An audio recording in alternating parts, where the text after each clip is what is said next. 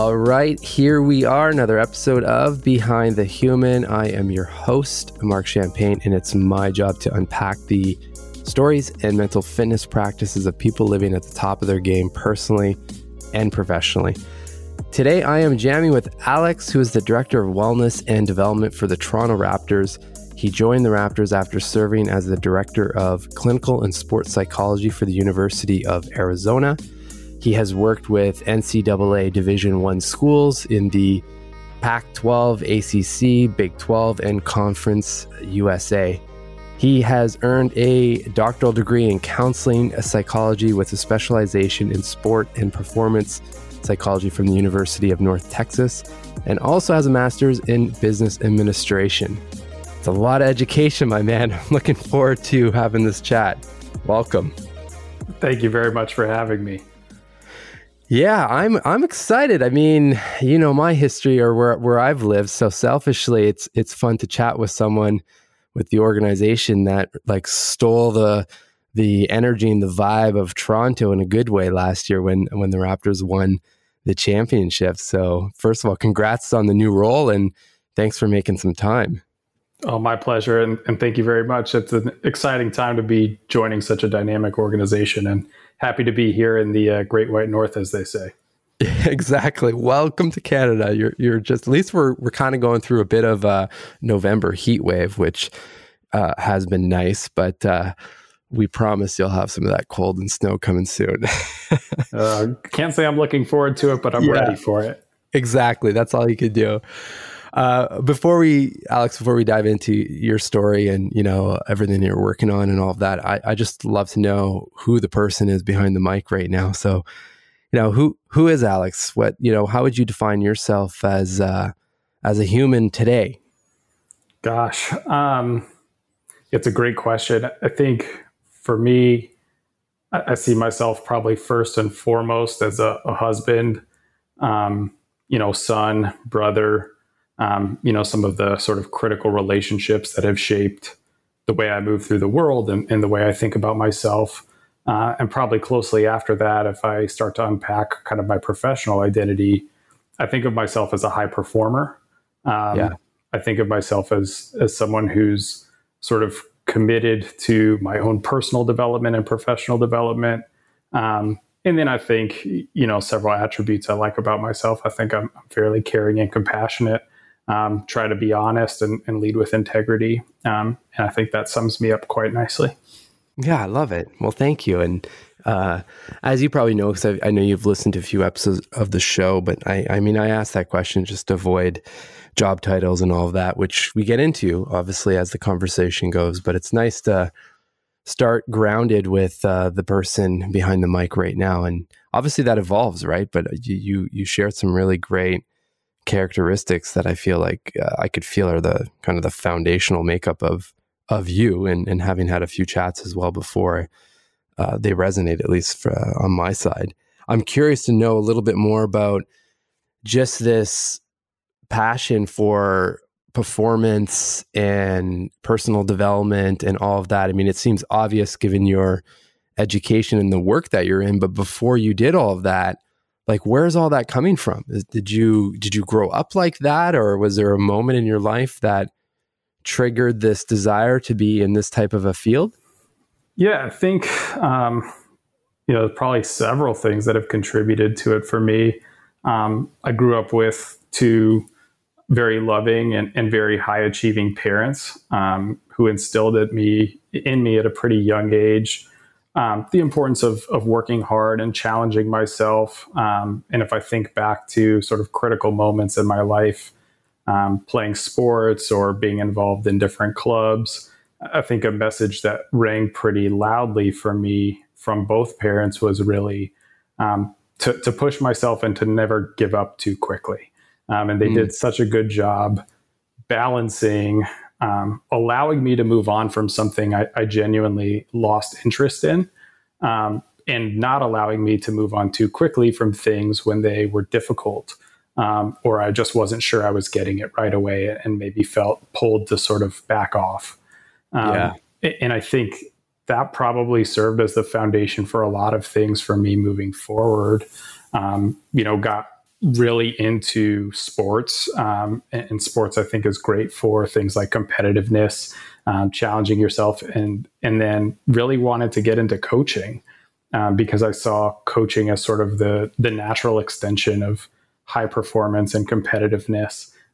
When I had lost the physical gifts to keep competing at progressively higher levels.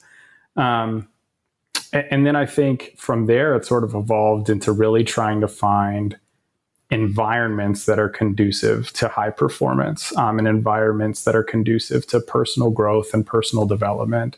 And I think sports generally offers a lot of that. But I think then different pockets in sports organizations or the culture of sport allow for different ways to sort of extend yourself and grow. And landing in sports psychology, I think, allowed me to find that niche that was a better fit for who I am as a person and the ways I wanted to grow. Sure. But it all really, I think, starts way back with both of my folks. Yeah. Well, I mean, virtual high fives to the parents, because that's, as a dad myself with a 4-year-old, I mean, that's all I can try to emulate. That's a beautiful upbringing. Thanks for sharing the backstory. And there is one thing that you mentioned in that you had said that your parents had, it seemed like they had that like sweet spot or that intuition to know when to, let you go from something that maybe, like you said, you're not interested in, whether it's a sport or a project or whatever, or, actually keep pushing as they know that there's still something there, which obviously I'd imagine there's a lot of parallels to a lot of the work that you do now. That's a hard thing to do. Have you come up with that on your own right now? Like when to push, when to pull back, to say, you know what, I've given it my all. Now's the time to stop and pivot to something else. So that's a tough one. It certainly is. And I think it's probably still a place of growth. It's a growth edge for me, both personally. For all of us. Yeah. Personally and in the work I do. I think the delicate balance of challenge and support is really important. But admittedly, I've certainly found myself struggling with the supporting myself side much more than the challenging myself side. And so I've really had to find ways to build in structures that allow me to do the supporting of myself that I might not be so naturally inclined to do if sort of left to my own devices without structuring things on my own. And I think that does, carry over a little bit into the ways I think about things professionally. I sort of see myself as a person who pushes and who challenges, and thinks that leads to some really positive growth and development. But there's always sort of having to check myself and make sure I'm thinking through, is this push or challenge what this person needs right now? Or is this just sort of the way I naturally think about what we're dealing with? And sure, I maybe need to check myself and bring in some of that support. Well, and the other thing that comes to mind, because I hear this all the time, and I play victim to this as well sometimes, but it's just often, especially in the sporting or physical world of things, like we don't even come close to getting to the level physically getting to the level where our mind can push us even further, right? Like there's like the physical breakdown usually happens first, whether sport or running or it doesn't matter what it is, right? It's usually the mind that tells us okay, that's it, I'm tired. That's as far as I can go. I'm curious, through your path, what are some things that you've personally or you've seen in the industry work to just continually push, but not to the point where you're breaking your legs and things like that, obviously, but knowing that boundary, right? Yeah. It's hard, right? It's hard to know. And I think you're exactly right. Oftentimes there are several signals about maybe easing up or quitting or giving up or whatever you want to call it that come, and sort of then becomes the mental pushing yourself and challenging yourself and really evaluating that choice point of is that the right decision? And I think a few things have been really influential in the ways I think about that. I think one is, listening to just the way that people are starting to evolve their thinking around performance and starting to think of these things that maybe we would have, like historically, sleep is a great example. Historically, sleep depriving yourself essentially was really thought of as a mark of being tough, totally. And I heard Dr. Michael Grandner, who's at the University of Arizona, at one point say to me something along the lines of, the biggest change we can make around sleep is thinking of sleep as an investment. And a light bulb just went off for me, like, holy smokes, of course, right? If I can start to think about taking care of myself, supporting people as an investment in the ultimate outcome, instead of something that conflicts with or rubs against that sort of outcome I'm hoping for, it really led to this big paradigm shift for me in thinking about, how to push through those moments, because everything started to sort of wrap around this idea that, like, it doesn't always have to be forward and through. Like, sometimes you can take a step back and evaluate the big picture and go around or go over. And that makes a big difference. And then I think, continuing to hear from other high performers across domains, sort of think through the ways that they've navigated those challenges, I think has just allowed me to come up with what I would say is a slightly more sophisticated working model than I had as a kid, in terms of how I think about pushing myself or pushing those boundaries. But I do think there is a time and a place to just keep pushing and to challenge yourself. And I think it's all context and circumstance dependent, but I think it's a lot more nuanced than that. Sure. It's something it took me a long time to appreciate.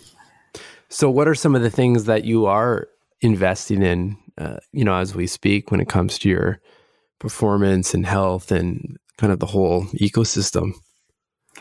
I've tried really hard to kind of bookend my days with things that I think support both the challenge and supporting. So every morning, I start my morning with, right now I'm doing Duolingo to learn Spanish, but try to challenge myself to work on language, whether it's writing or reading.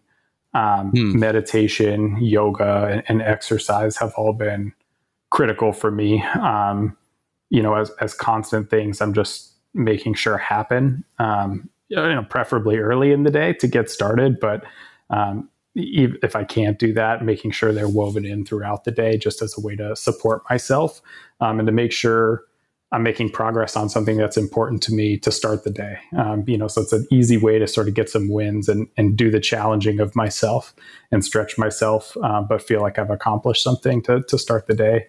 And then at the end of the day, I sort of bookend that with a journaling exercise. It's fairly simple for me, but it's something that has allowed me to, constantly monitor my own growth, where I can continue to get better. Yeah, it does. And for me, it makes it so much more approachable to engage in that kind of activity. So those are some of the ways. Yeah. So Alex, is it for the journaling, is it a reflection of the day, or is it like a gratitude list or something, or? Yeah, it's an ever expanding template or entry right now. But, in there I have sort of like a balanced critique of my day. So I've got, one thing I want to keep doing, one thing I want to do differently, one thing I learned, and then some sort of basic space for gratitude and reflection, whether it's just notes about the day or interesting insights I stumbled on, and then things I'm grateful for. But more recently, I also added in something around kind of things that bring me joy. And I sort of differentiated that from gratitude in the sense of, being an active participant in creating the joy in my life, versus being the receiver of something, where that's sort of my framework for gratitude a little bit. And then I've challenged myself to find one or two things I have done well, because I think it's, for me personally, as a person who's constantly challenging, it's easy to take for granted the things I have done well, in search of things I can do better. And so having that doing well builds some of that confidence up. I love that active participation piece about just, being in the joy or being part of creating that joy. That's a really great reframe, I think, in just a gratitude practice in general.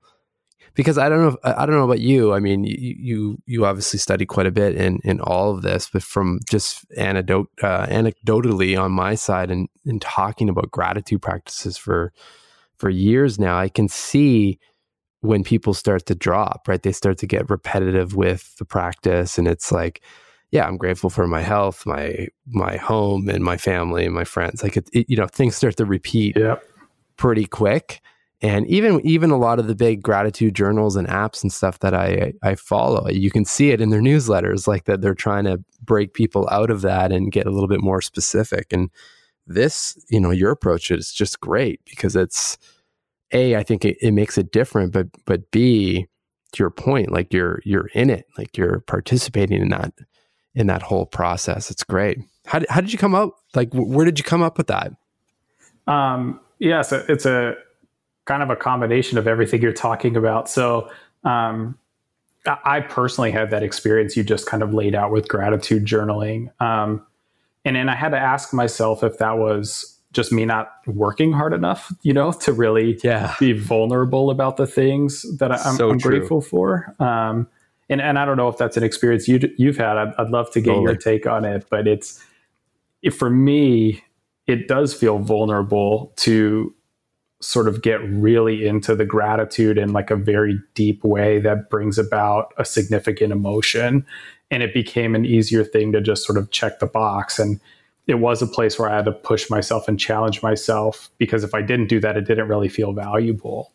Mm-hmm. And then I listened to Option B, which is an Adam Grant and I think Sheryl Sandberg book, where Sheryl did a majority of the writing and was just a really moving story from her, and the way that she, talked about her experiences, the experiences of her friends and colleagues. But she actually, I don't know if she learned it from someone else. I can't recall off the top of my head, but it was something she said in the book about sort of being the agent of her own meaning. And that was something that really resonated for me. And then she talked about joy specifically. And I think it's just, for me, it's always been easy to just sort of, I don't know, like find the contentedness, but not find the joy. And so then to say like, there's more that needs to happen here, right? There's more work to do here, to really bring about the joy I'm seeking was a sort of good moment for me. And as soon as I heard that in her book, it was like, okay, that has to go in there. That has to be a place to challenge myself. Yeah, I'm going to lift that one from you if you don't mind. I'm going to include that in my practice, because I think it's like you hear this often, right? That especially related to happiness and joy, obviously, like if you can create that from within, like that is essentially the true definition of happiness and joy versus seeking things or experiences, whether good or bad. Like if you can somewhat, cultivate that inside, and especially on a daily basis, I mean, man, that's a hell of a life to live like that, right? For sure. And before we transition, if we do from gratitude journaling, I don't want to let you off the hook. I want to hear, how have you navigated maybe some of those sticking points in your own gratitude practice, or what did that look like for you?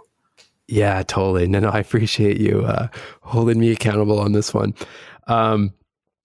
Kind of like you, like I noticed just going to the defaults or maybe not default, but just like the bigger obvious gratitude things happening, right?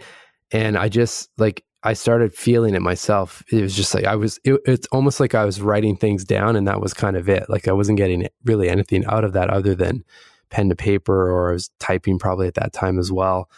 And I can't remember what tipped me off, but somewhere, some sort of book or reading flipped me into this idea of, well, let's get really granular with this. Like the fact that, I'm typing on, probably like $1,000 laptop that a lot of people in the world have never even used, right? Like we don't think about those things.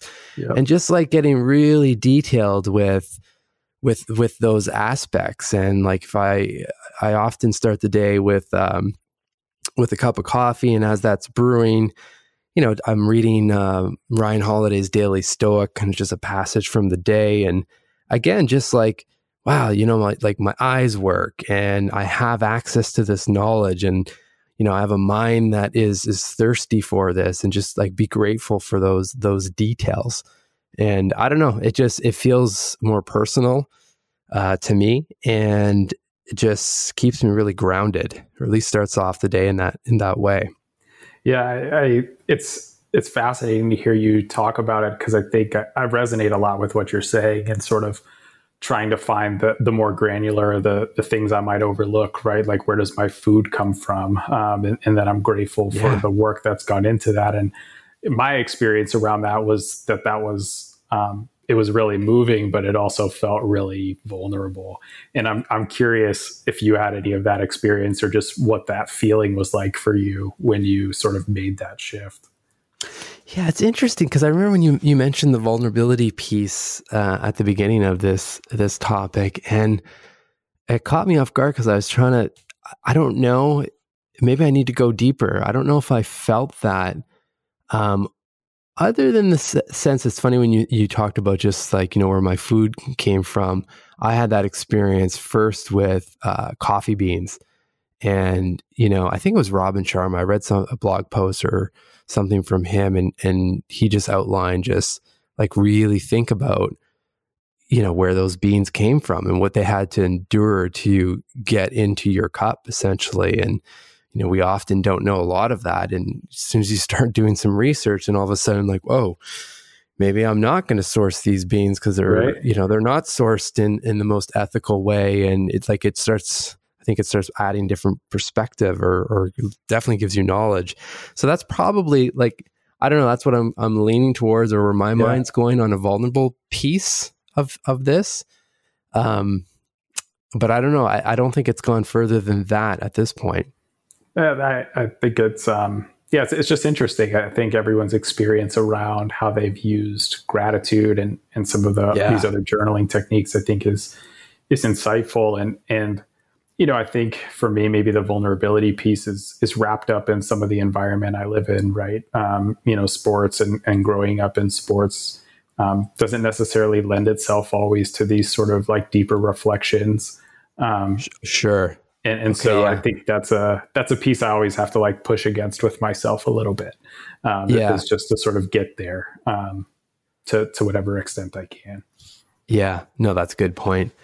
I mean, I can tell you the place I use it the most, or definitely, at the point when we were on my side shutting down our journaling app, and that business was essentially being pulled off. And that was probably the hardest period of my life at that point, or transition. And gratitude and the present moment, like, I think that saved me in the sense of going into a, deep depression and God knows whatever else, because it was just, you lose, or at least for me, I was losing a sense of hope that, Sure. things were going to get better. And then, like, what's next? This first time in my life, I didn't really have a plan. My mind was so clouded that it was hard to even begin to take the steps to make a plan. But it was the gratitude practice to stop the narrative, or the looping stories of all this kind of doom and gloom and anxiety, to just pull you right out of there and reset the mood as much as possible, to at least even like, okay, go for a walk and kind of reset. But I'm always amazed. I know Tony Robbins says this all, like, you can't be upset and grateful at the same time. And that's, that was a huge one for me. Yeah. I'm glad to hear you found those ways to sort of take care of yourself and support yourself, and makes sense why it's sticking with you, right? It helped you through such a critical period. Yeah, well, the ironic thing about the whole scenario is just that it was all there, right? Like, you're a living example of it's happening right now. I mean, I just defaulted back to all of these interviews, and like the content and the tips and the practices, they were all there. It was just to step outside of the noise long enough to realize that and then like, step into it. So yeah, wild. I mean, the whole thing we call life and the journey. So, but Alex, I mean, I kind of forgot really. We just really jumped into the practices, which has been fantastic. And I'm sure we'll circle back, but like, I'd love to know, just how what's your story? How did you get to where you're at right now? Because, I imagine many of the listeners right now, like this is, you hear a lot about the athletes all the time, but like the behind the scenes, like you're at the top of a sporting profession. Like that's not the easiest feat to get to where you're at. So I'd love to know a little bit more about your path. Sure. And sorry to derail us a little bit. I was intrigued by the journaling, but I think we'll circle back. So like I shared, I grew up in sports and loved being around it. But, right around the start of high school, I just sort of like burnt out. I was playing a lot of soccer and just sort of burnt out on soccer and started to explore different sports. And so I played, American football. I played Australian rules football. I dabbled in basketball for maybe like 2 weeks. And then really found myself drawn toward coaching. And so at the time I was, toward the end of my high school career. And I did my senior project as a high school student on coaching. And I just wanted to understand, what goes into coaching, what makes a coach successful. And the project was great because it sort of was a structured way for me to start to unpack some of these characteristics or dynamics I was interested in. And so, finished that project and applied for undergrad. And as I was applying, I reached out to every school I applied to and just said, hey, is there an opportunity for me to work with your football program? And I think like 2 or 3 schools even bothered to respond. And one of those schools was University of Arizona, and it just happened to be my hometown. And so it was sort of a great opportunity to go back, and was fortunate enough to work with that program. And that was kind of the jumping off point for me. Spent some time doing some recruiting and working with our different coaches, and then graduated and took a coaching job at the University of Rhode Island, which is sort of sandwiched between the very highest levels of college football and then some of the lower Division II, Division III levels. And it was just a wonderful opportunity for me to sort of like get my feet wet and dive in. So I did. And then I had sort of that existential crisis you were describing around your app. I found those things that I was really looking for. They definitely existed, but it was sort of like the curtain was pulled back, and maybe it wasn't all I thought it was going to be. And maybe I wasn't situated in a way that I thought I wanted to be. So I struggled with, and I was still pretty young at the time, but I struggled with some of the sort of the teaching aspect of coaching. I struggled some with the tension between just the environment of coaching generally at that time in football, and it's still this way largely in most places I know, it's just a grind. And it, whether I wanted to grind or not, like I just sort of got to this point where I didn't feel good. And it wasn't that I didn't like the work I was doing, but I just didn't feel like I could be my best. And for me, when I'm not feeling like I'm progressing, or if I don't feel like I'm learning something, like those are really hard moments. But this was sort of unique because I was learning and I did feel like I was progressing. I just felt like it wasn't sustainable. And so I sort of pivoted and went through this, like, I don't know what's next phase. And, very fortunately, and a lot of where I've ended up is hard work, but a good chunk of where I've ended up is luck and timing too. Sure. And I don't want to downplay that at all. And so I got really fortunate. I connected with a sports psychologist back at the University of Arizona named Scott Goldman. And he was just kind enough to sort of bring me in and show me the ropes a little bit and talk with me about, like, what is this field all about? And for me, it just, some light bulbs went off. Like, oh, I get to still be in a dynamic environment I really like. I get to help people. I get to work with people. I get to think through complex challenges, but I might not have to have, that same sort of degree of just sort of grind it out that coaching did.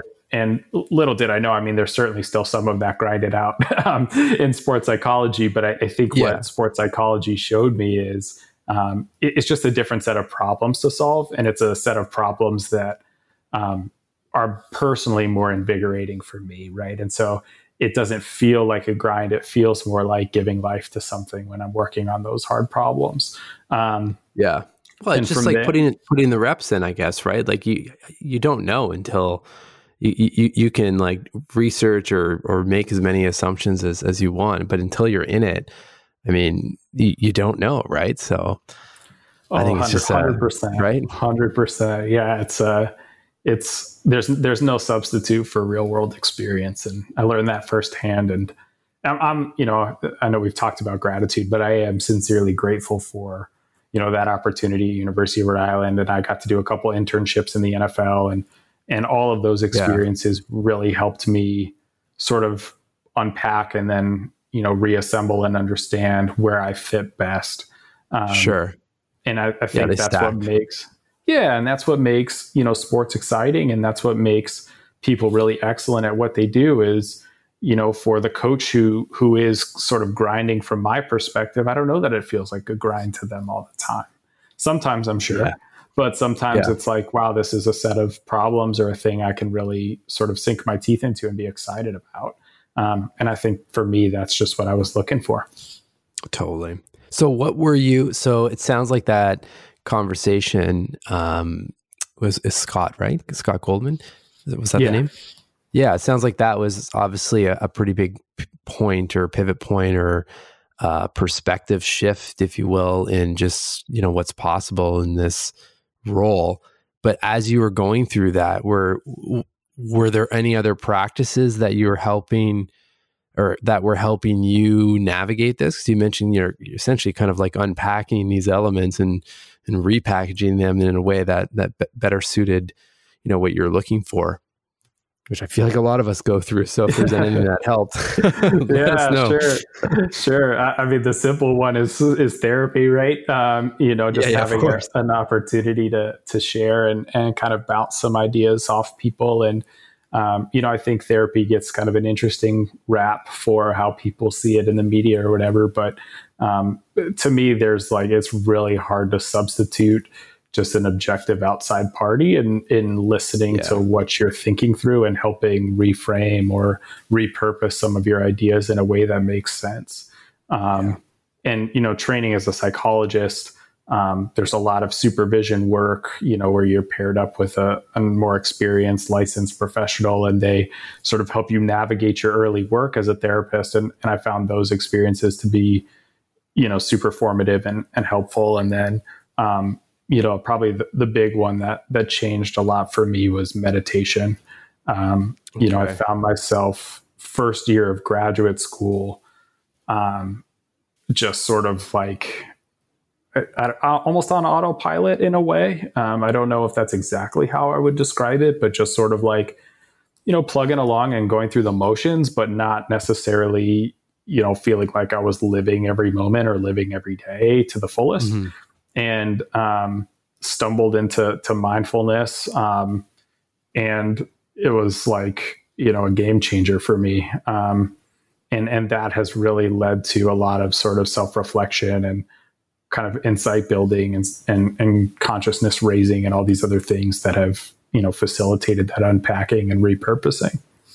Love it. No, I appreciate the detail because everyone's different, obviously listening, and, it could be just that one thing that you share that, hits home for someone on the other side that, sure. I relate to that. I can try that. It's happened for me several times. So that's why I ask these more detailed questions or push to go into the weeds of that essentially. On the mindfulness front, I'd love to know just whether it's, your new role right now with the Raptors, but just in sports psychology in general and teams, like how far are we in terms of athletes adopting these principles, part of their regular routines and for their performance and whatnot? Because it's obviously starting to become a little bit more mainstream and whatnot. And sports usually, especially when it comes to things like visualization and meditation and whatnot, and all of that, usually have been kind of at the forefront of this stuff, right? So I'm curious, like where are things at? Where are we heading? I guess, like, is there anything that we can pick up for ourselves to implement on a daily basis? Yeah, what's your general observations? Yeah, I think for meditation specifically, I think it's definitely picking up steam right now. You've seen several famous athletes sort of come out and talk about their different mental health challenges and how they've sort of navigated some of them. But there's also been this sort of like huge rise in popularity of meditation apps and partnerships. Like LeBron James has a partnership with Calm, and the NBA did a partnership with Headspace. And so there's just this leveraging from a brand perspective of sports. But I think the research is also starting to catch up. And I think that that's going to sort of help turn the corner, if you will, and some really interesting research about, mindfulness being sort of a precursor to flow, and flow being this kind of state that everyone's reaching for and it's hard to get to. But, if you can give yourself a chance to get there, why not? Totally. And then I think as we think about, even what's happening on college campuses across the States and Canada, and just sort of things like concepts around resilience, I think a lot of that stuff is still closely tied to this mindfulness practice and thinking about, how do we kind of observe our thoughts? How do we be present with what we feel? And how do we use that as information to help guide us toward our values? And how do we respond effectively in the moment to things? I think people are just really starting to see that as a sort of foundational skill set that can be really helpful. And I think it's just going to continue to grow. I think, a lot of professional sports is made up of, former student athletes. And, as the college space sort of morphs and changes and has increased support around mental health, the pro scene is following, really closely behind, and is working to make sure that players feel supported in that space. And I think as that continues to happen, there will continue to be kind of more and more awareness around what do these skills, mental skills or performance skills mean for performance on the court, but also performance in life. And I think that's sort of the next phase. And, in terms of other things that people are working on or skills they're developing, I think you hit on a bunch of them, but, training things like focus or working on things like, communication skills, confidence, public speaking, all these things that maybe we don't necessarily think about as being directly related to being a professional athlete, but kind of come packaged with the territory. If you think about getting in front of a microphone or having a camera on you all the time, I think those are some of the unique places too, where some of these other skills, not just mindfulness, but that imagery you talked about, or goal setting or self-talk, all of those things can start to factor in and play a part. And, for me, I just don't think you can separate the performer and the person. And so, like, if you're spending, half of practice thinking about that thing you said in your interview, that's so not true. Super effective. And so how do we help you kind of, mindfully detach from that, let go? And then, so that's maybe a mindfulness portion, but then there's also the refocusing, the re-engaging, and, kind of getting yourself back into it. So it's a long-winded answer, but those are some of the dimensions I'm thinking about. Yeah, no, that was great. I mean, and my apologies, I essentially hit you with a rapid fire, like 3-part question. the number one thing not to do as a podcast host. So I appreciate you giving a longer answer. It's funny, as soon as you said, just like, the press, essentially the press interviews and whatnot, my mind went right to that. I'm like, I never even thought about that, but it's got to be weighing on someone if you said something that whatever, it didn't come out the way you wanted to, or you're like dreading, knowing that you're going to have to go and do that interview at the end of the game or at the end of practice. Like, it's there's so many parallels to that in regular life, right? It's not just sport, obviously. Oh, for sure. I mean, I think of almost anyone I know can think of, the meeting they were in where they felt like they sounded silly, or they said the wrong thing to their boss, or, wish they didn't respond to their kid in a particular way.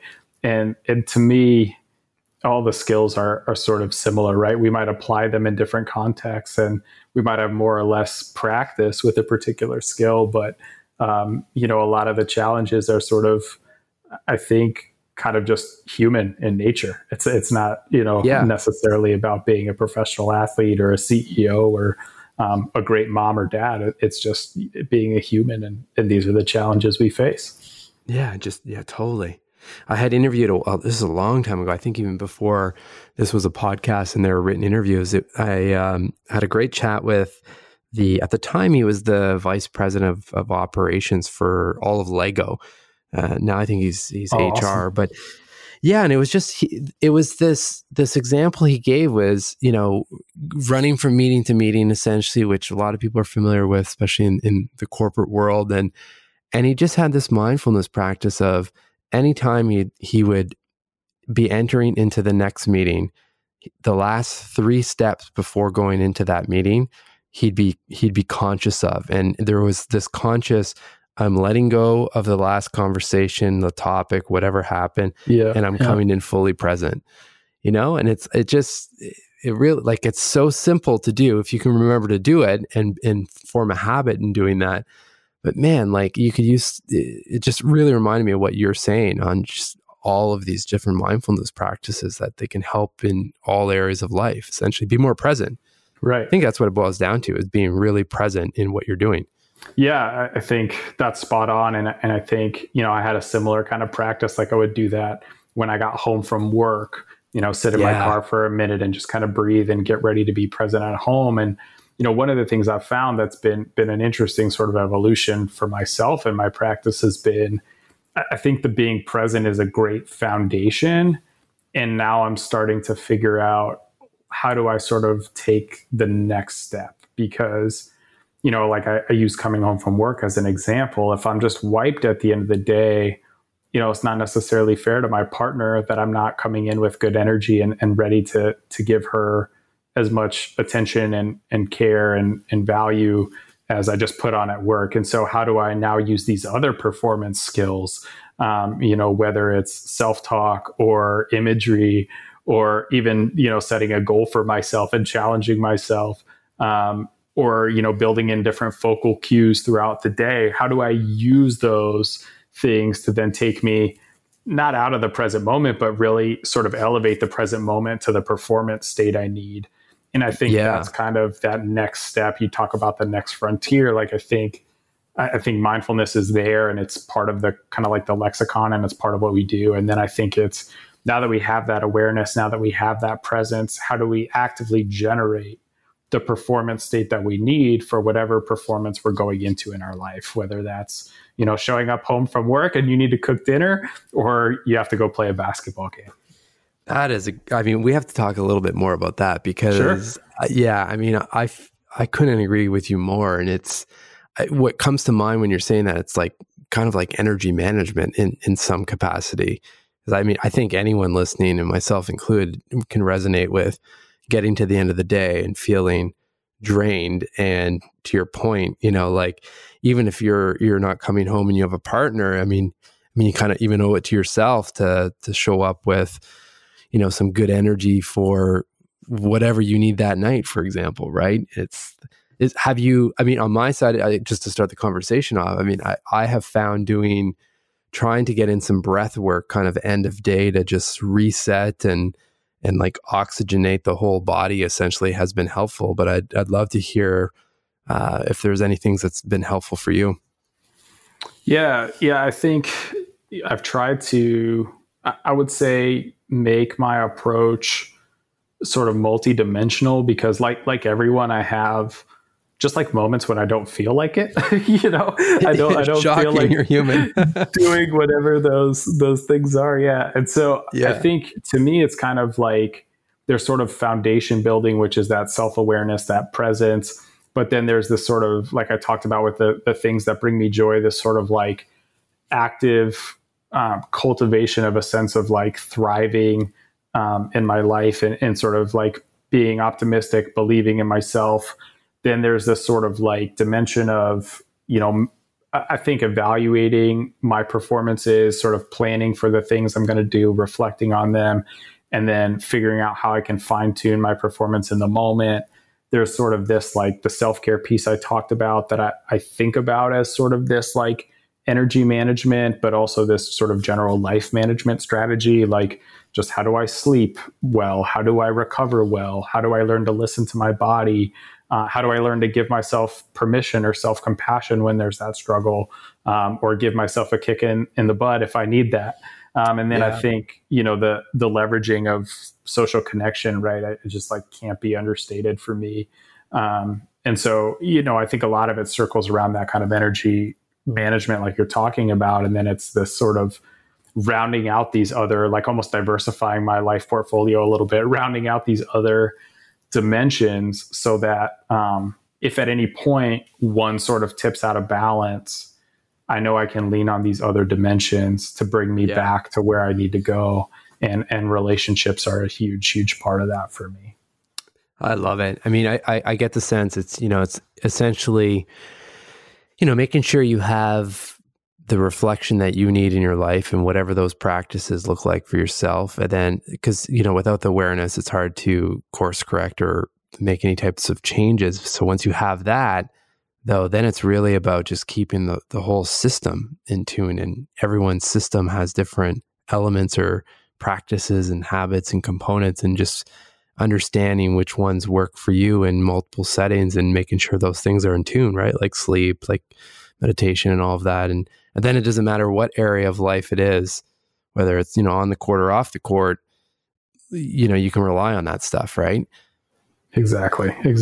Yep. The less work we have to do in the moment to be ready to go, the more we can just sort of stay ready to go, whatever that means. I think the better off we are. That is good. I like that. Last question for you, sir. All said and done, work aside, everything going on in the world, what makes you smile each day? Well, right now in Toronto, it's the sun, and the nice weather. It's a great question. I mean, first and foremost, of course, my partner and then my dog. And then I think, there is a sense for me of waking up every day and feeling like I get to work on some interesting problems and work with incredibly talented people, both in terms of the organization and the players. But I'm also, really thankful to work somewhere and be somewhere where there's a really high value placed on like having other interests and thinking about other things and really developing holistic people. And so, it makes me smile to be in an organization that values that and allows me to sort of explore those other dimensions and be involved in, social justice initiatives or think through, other challenges just facing the world right now, and use whatever, small platform I might have personally to help make a difference, is what keeps me going. I love it. I mean, I've got a big smile on my face. So thank you, Alex, so much for making the time to have this conversation. I, personally want to thank you. I'm walking away with a lot of different perspective shifts and different things to try and look at scenarios and slightly different angles and whatnot. So I thank you for that. And on behalf of everyone listening as well, I mean, just, thanks for putting in the time for your own kind of self-care and having that conversation with Scott and kind of unpacking your life and repacking it up, because, that's why we're chatting. So a huge thanks. Thanks so much for having me.